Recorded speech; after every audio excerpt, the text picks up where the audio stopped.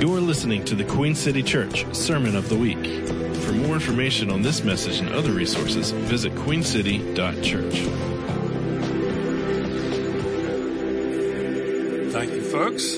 Great time this morning. I want to welcome everyone again to Queen City Church here on this sunny July the 19th, 2020, and what a year it has been. Yes, yes. Amen. Have a few little amens. A couple of folks here. Well, we're going to have communion this morning, and hopefully those of you who are watching by live stream will be prepared to do this. That would be good. I'm going to share a few minutes, and then Andy Squires will come and take us through that part of our worship experience this morning. I am calling this morning by the title of All These Things. All These Things. And my verse comes out of Genesis 42:36, and this is all couched in the story of the life of Joseph and Jacob and the great adventures they had and misadventures they had.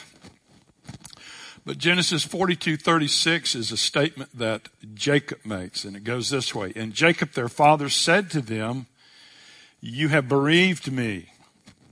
Joseph is no more, Simeon is no more, and you want to take Benjamin." And then he makes this bold statement, "All these things are against me." And I would like to read that one more time.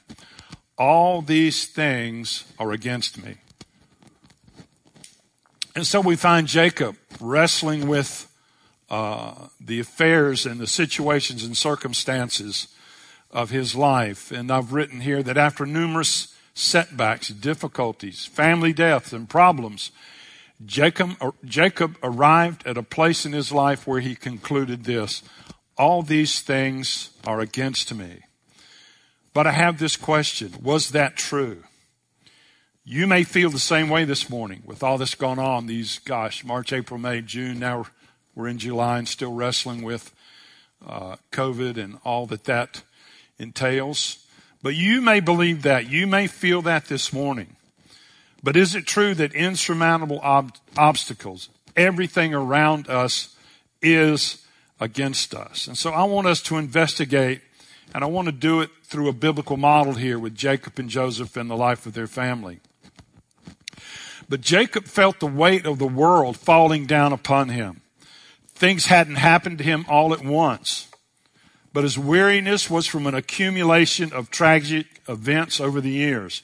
You could feel it. Blow after blow had descended with a devastating force. Many of his problems had begun some 22 years earlier.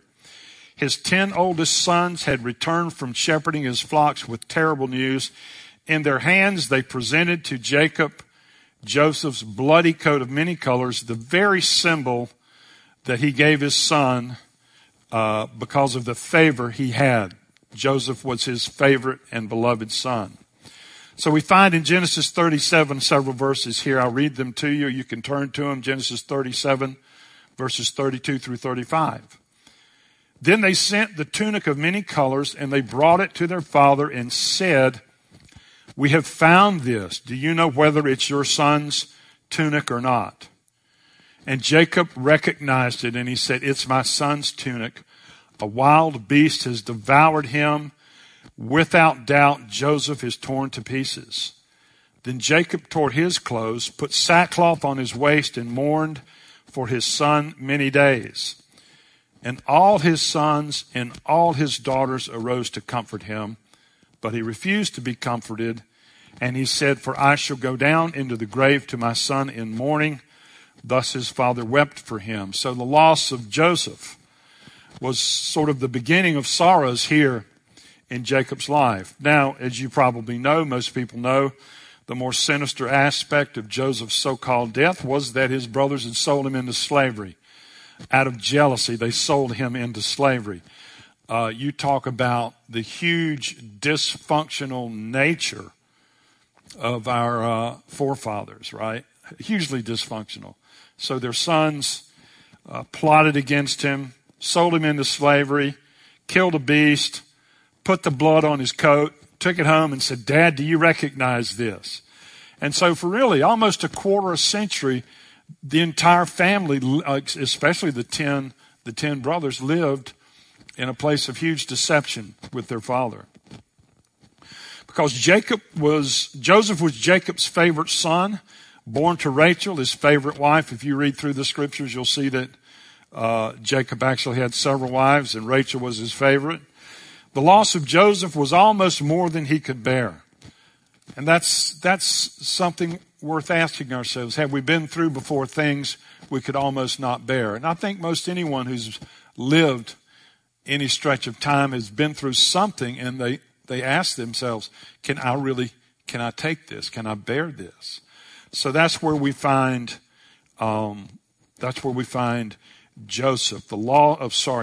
The loss of Joseph was almost more than he could stand.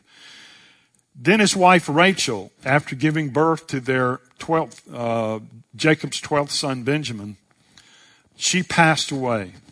And so Benjamin became Jacob's favorite son, particularly after losing Joseph, if you can follow this. Well, then even the weather patterns turned against Jacob. He found himself in the second year of a devastating famine, so severe that he could scarcely feed his flocks or his family. But he had heard that there was grain in Egypt. So he sent his sons there to purchase food. We see this in Genesis 42. So Joseph's 10 brothers went down to buy grain in Egypt. That's verse 3 of Genesis 42. But Jacob did not send Joseph's brother Benjamin with his brothers, for he said, lest some calamity befall him. So, off to Egypt go the 10 sons of Jacob. And unknown to them, the Egyptian high official in charge of all the food was none other than who? Joseph, the son that Jacob thought was dead.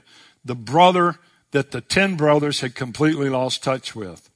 And then here's what happens at the Egyptian food bank.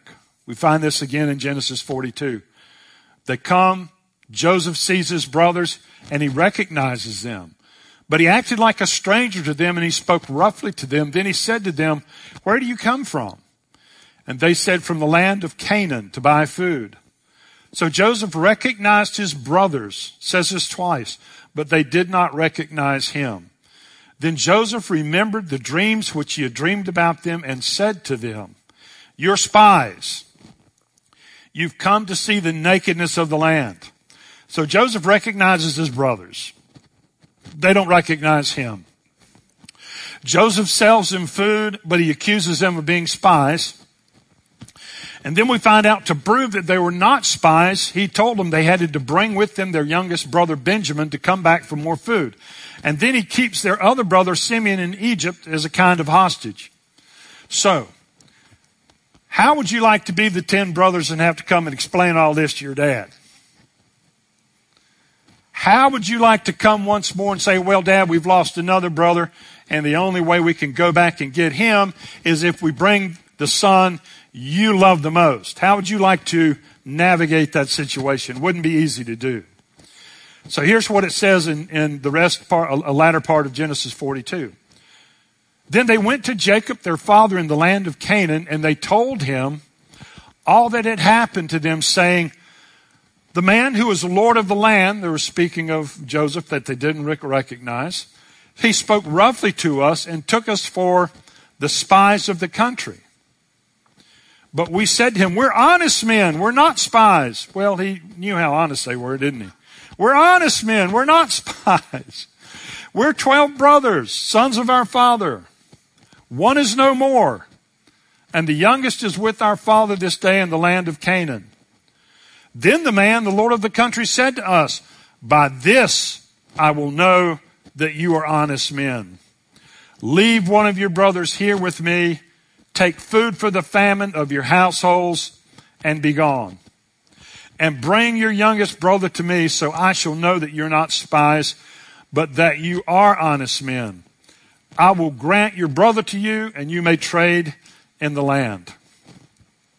Then something else complicated the situation. It happened as they emptied their food sacks that surprisingly each man's bundle of money was in his sack.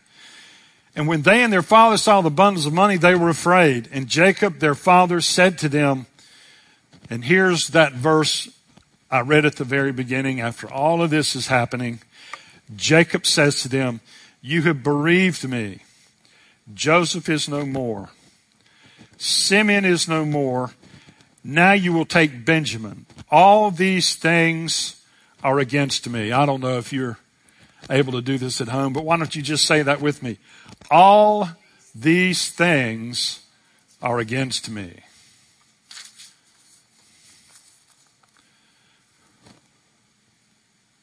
But if you follow the rest of this story, it turns out that all those things that Jacob thought were against him were actually working to his advantage.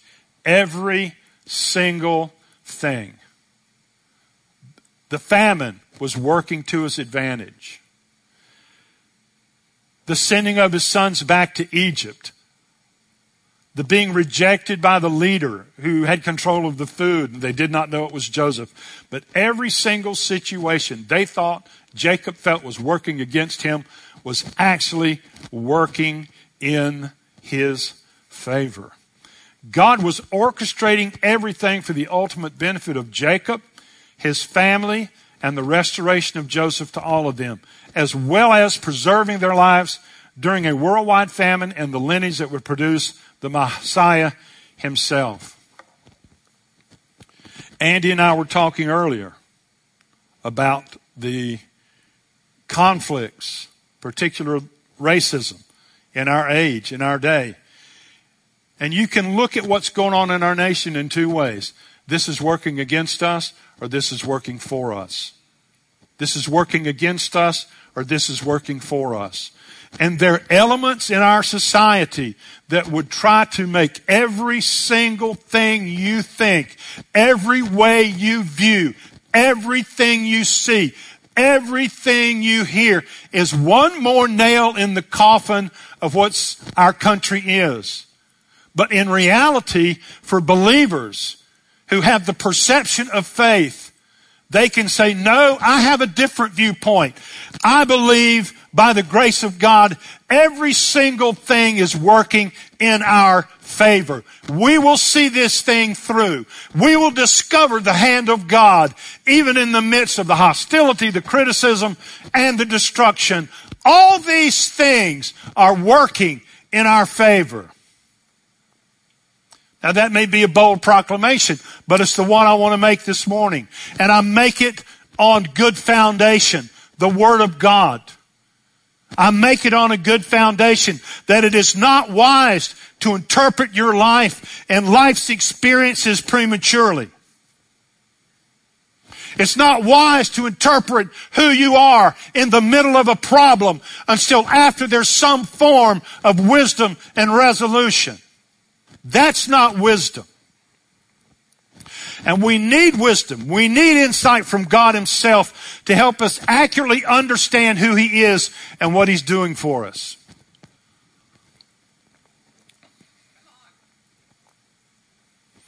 Now you think about Joseph's life, how it unfolded. How did Joseph view his life after his restoration to his father Jacob and his 11 brothers? He had a completely different idea then than he did when he was in Potiphar's house, than he did when he was in the prison, than he did when he'd been thrown in the ditch, than he did when his brother sold him into slavery. At any one of those points, he could have had a wrong and premature understanding of what God was doing in his life. He could have not understood the momentous reality God was going to use to do with that life of that 17-year-old man who had been thrown in a ditch, who'd been sold into slavery, who'd been lied about by Potiphar's wife, who'd been put into prison again, and who came out to become the second ruler in all the world, whose very wisdom gave him the ability to provide in a time of 7-year famine Food that would feed the known world. But what would he have done in the middle if he had prematurely determined who God was and what his purpose was for his life? He would have been wrong. He would have been confused, and he could have made bad choices and made bad decisions. How did Joseph view his life toward his brothers? Was he bitter toward them? I'm sure he was. You don't get treated that way and not have bitterness, do you? Come on. Was he angry with God? Of course he was. You can't go through that kind of experience and not have feelings towards those who have mistreated you. You can't have those kinds of misunderstandings and not feel something towards God that you're not really happy about. But I would be willing to bet he had overcome both of those as he walked through a process. And God, we live with God through process, don't we? Everything's not instantly resolved the minute we wish it was. But he did walk through it. He did continue through it.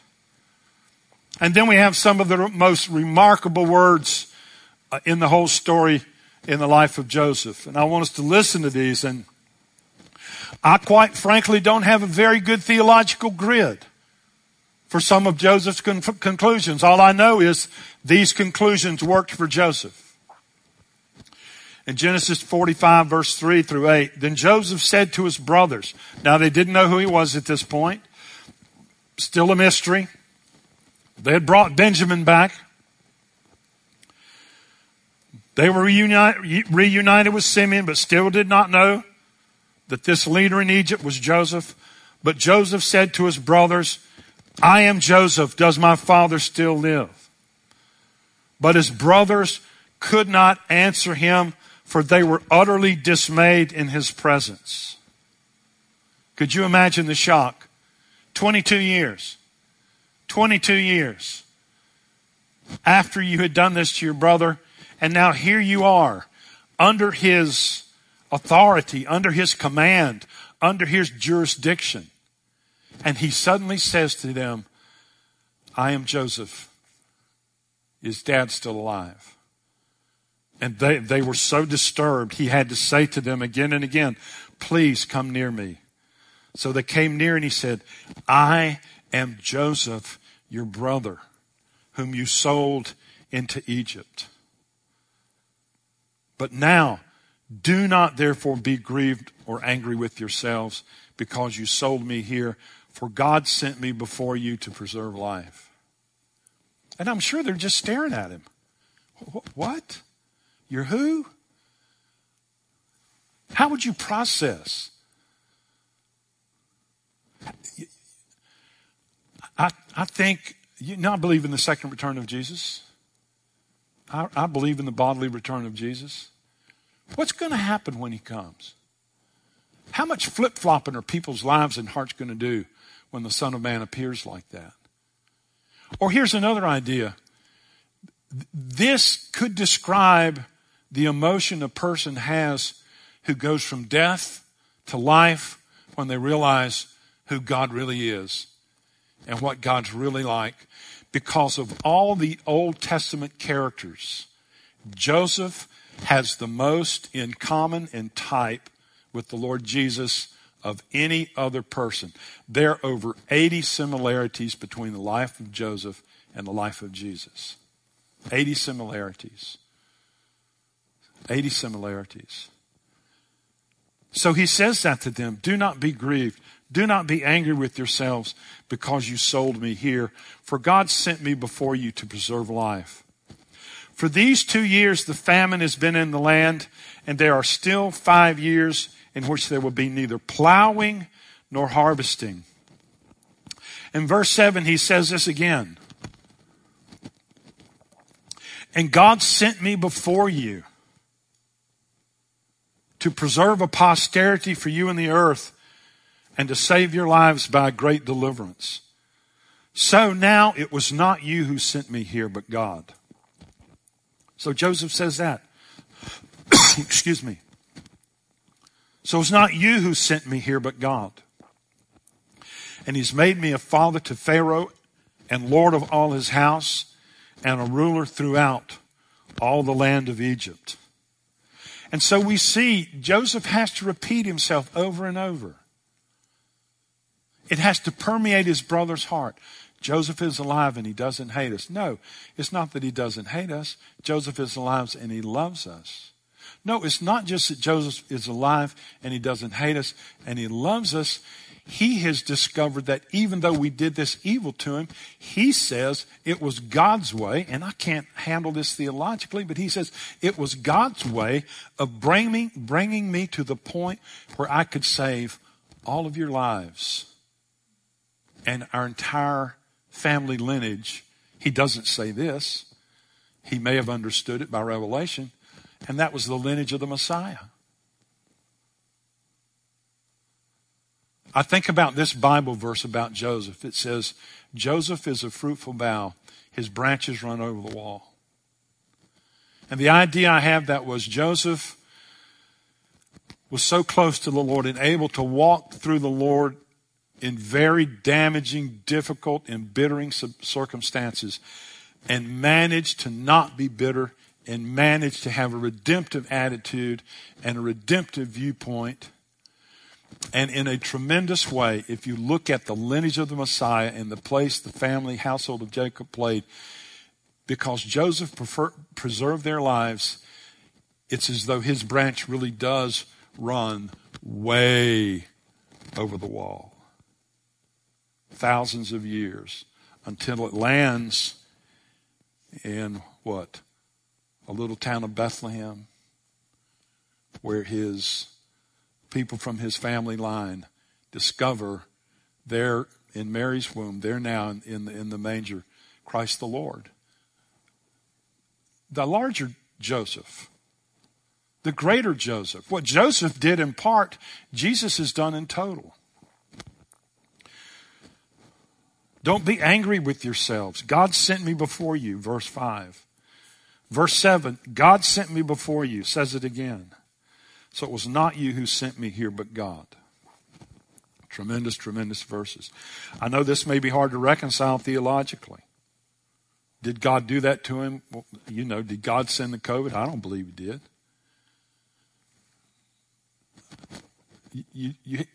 The tree of the knowledge of evil doesn't serve us.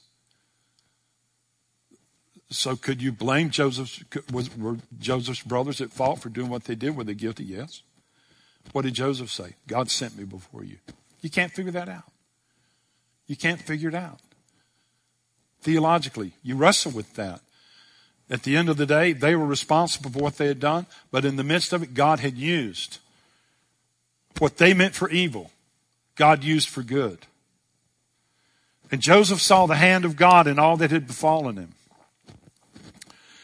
Joseph saw, just like Jacob needed to see by faith, that all the things he thought were against him were actually working out in his favor. And I'll say this again. What man meant for evil, God meant for good. All things don't work against us. God works them for us. And I love last several verses I want to read here is out of Romans 8. And then Andy, we have the communion. And when I'm thinking about hope, there is one simple verse in the New Testament, and that verse alone could inspire amazing, amazing hope. But I want to build up to it. Verse 24 of Romans 8. For this is the hope of salvation. But hope means that we must trust and wait for what is still unseen. For why would we need to hope for something we already have? So because our hope is set on what is yet to be seen, we patiently keep on waiting for its fulfillment. Verse 26, and in a similar way, now listen to this, the Holy Spirit takes hold of us in our human frailty to empower us in our weakness. For example, at times we don't even know how to pray. Have you been there before? Or know the best things to ask for? Sure. But the Holy Spirit rises up within us to super intercede on our behalf, pleading to God with emotional sighs too deep for words. God, the searcher of the heart, knows fully our longings. Yet he also understands the desires of the Spirit, because the Holy Spirit passionately pleads before God for us, his holy ones, in perfect harmony with God's plan and our destiny. And then here's verse 28. Here's the hope-inspiring verse.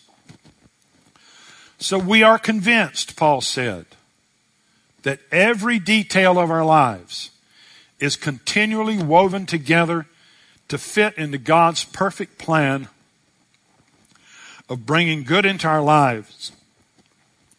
For we are his lovers who have been called to fulfill his designed purpose. I believe that one verse alone can inspire us to hope.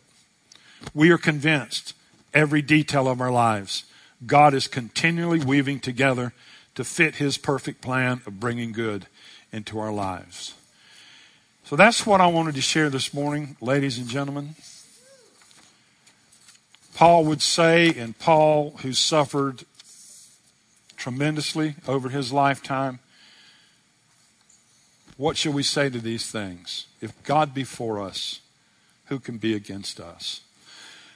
And I want to pray as Andy comes. Father, we thank you for the word this morning. We thank you for insight from the scriptures.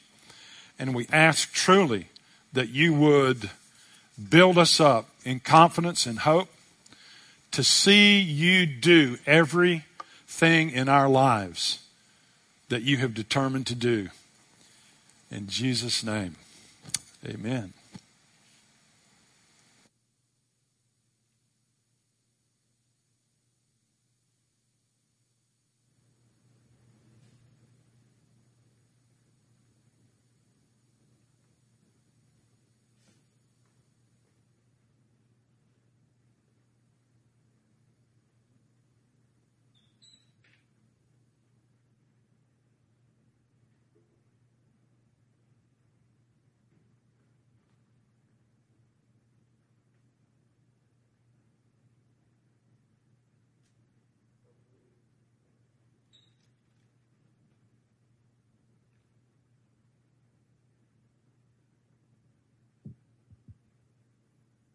All right.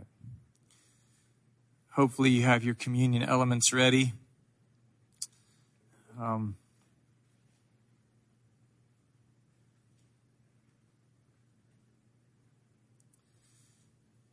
I've been thinking a lot about the world lately, as I'm sure most of you have. It would be fair to say that we are truly living in crazy times. And Robin was talking about needing wisdom.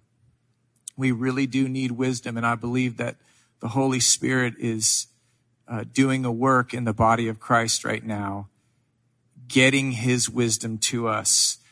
And maybe if you're like me, you haven't always thought about communion being a powerful thing, but the Lord's teaching me really about how powerful communion is. And communion, it's a mystery because in some ways it's an expression of powerlessness. It's an expression that when you partake of it, when you enter into it, we don't often feel fireworks. We don't, it doesn't seem like there's this real transaction happening, but in fact, something very, very beautiful, very wonderful, and very powerful is happening. And so, as we take it together this morning, I want you to realize, my hope is that you would realize that as you enter into this, for lack of a better word, ritual, it is a ritual beyond a ritual, because it has real power attached to it. And the Apostle Paul, he's writing in the book of Corinthians, he says this: "For I received from the Lord what I also delivered to you, that the Lord Jesus, on the night when he was betrayed, he took bread, and when he had given thanks, he broke it. And he said, 'This is my body, which is for you. Do this in remembrance of me. In the same way also, he took the cup after supper, saying, this cup is the new covenant in my blood. Do this as often as you drink it in remembrance of me. And this is such a wonderful passage right here. For as often as you eat this bread and drink this cup, you proclaim the Lord's death until he comes. So it's an interesting thing to do, to proclaim the Lord's death until he comes, because in some ways it is the embrace of powerlessness. It is the embrace of weakness. It's saying to each other and to the world, we have nothing else to give you except for the death of our Lord. And this is the thing that not only we proclaim, but the thing that is inside of us and gives us life. And it's incredible. We are being formed by that proclamation. Amen. So why don't we do that? There's some folks in here with me this morning, and they've got a little cup. And if you haven't got a cup, we've got some extra cups over here. But in your homes right now, why don't we just break bread and drink the wine? And I'll pray this. Father, as we partake in the body and blood of our Lord Jesus Christ, we are asking you to form in us the wisdom that we need to walk like you in this world. And together right now, we proclaim the death of our Lord. Amen.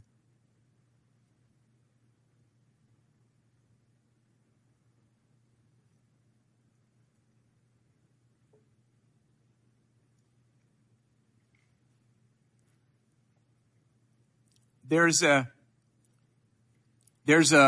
Scottish baptismal proclamation that is spoken over people in the Scottish church that I find to be so powerful.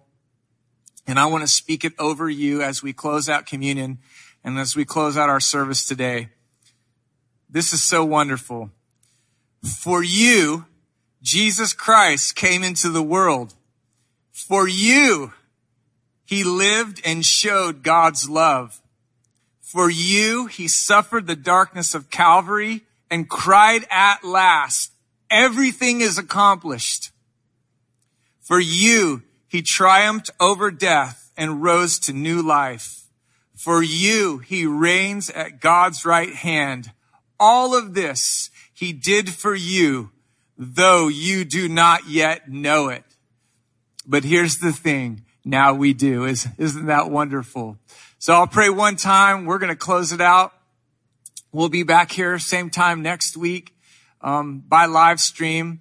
Jesus, precious Holy Spirit, Heavenly Father, we adore you. We love you. We thank you for your grace, for your purposes that are being made known in our lives. And we ask you for this week that it would be directed and guided by you and you alone. Every other voice that would try to direct us, Lord, we say no to those things, and we offer our hearts, our minds, and our bodies to you and to you alone. In Christ's precious name, we pray. Amen. All right, everybody. See you next week. You've been listening to the Queen City Church Sermon of the Week. For more information on this message and other resources, visit queencity.church.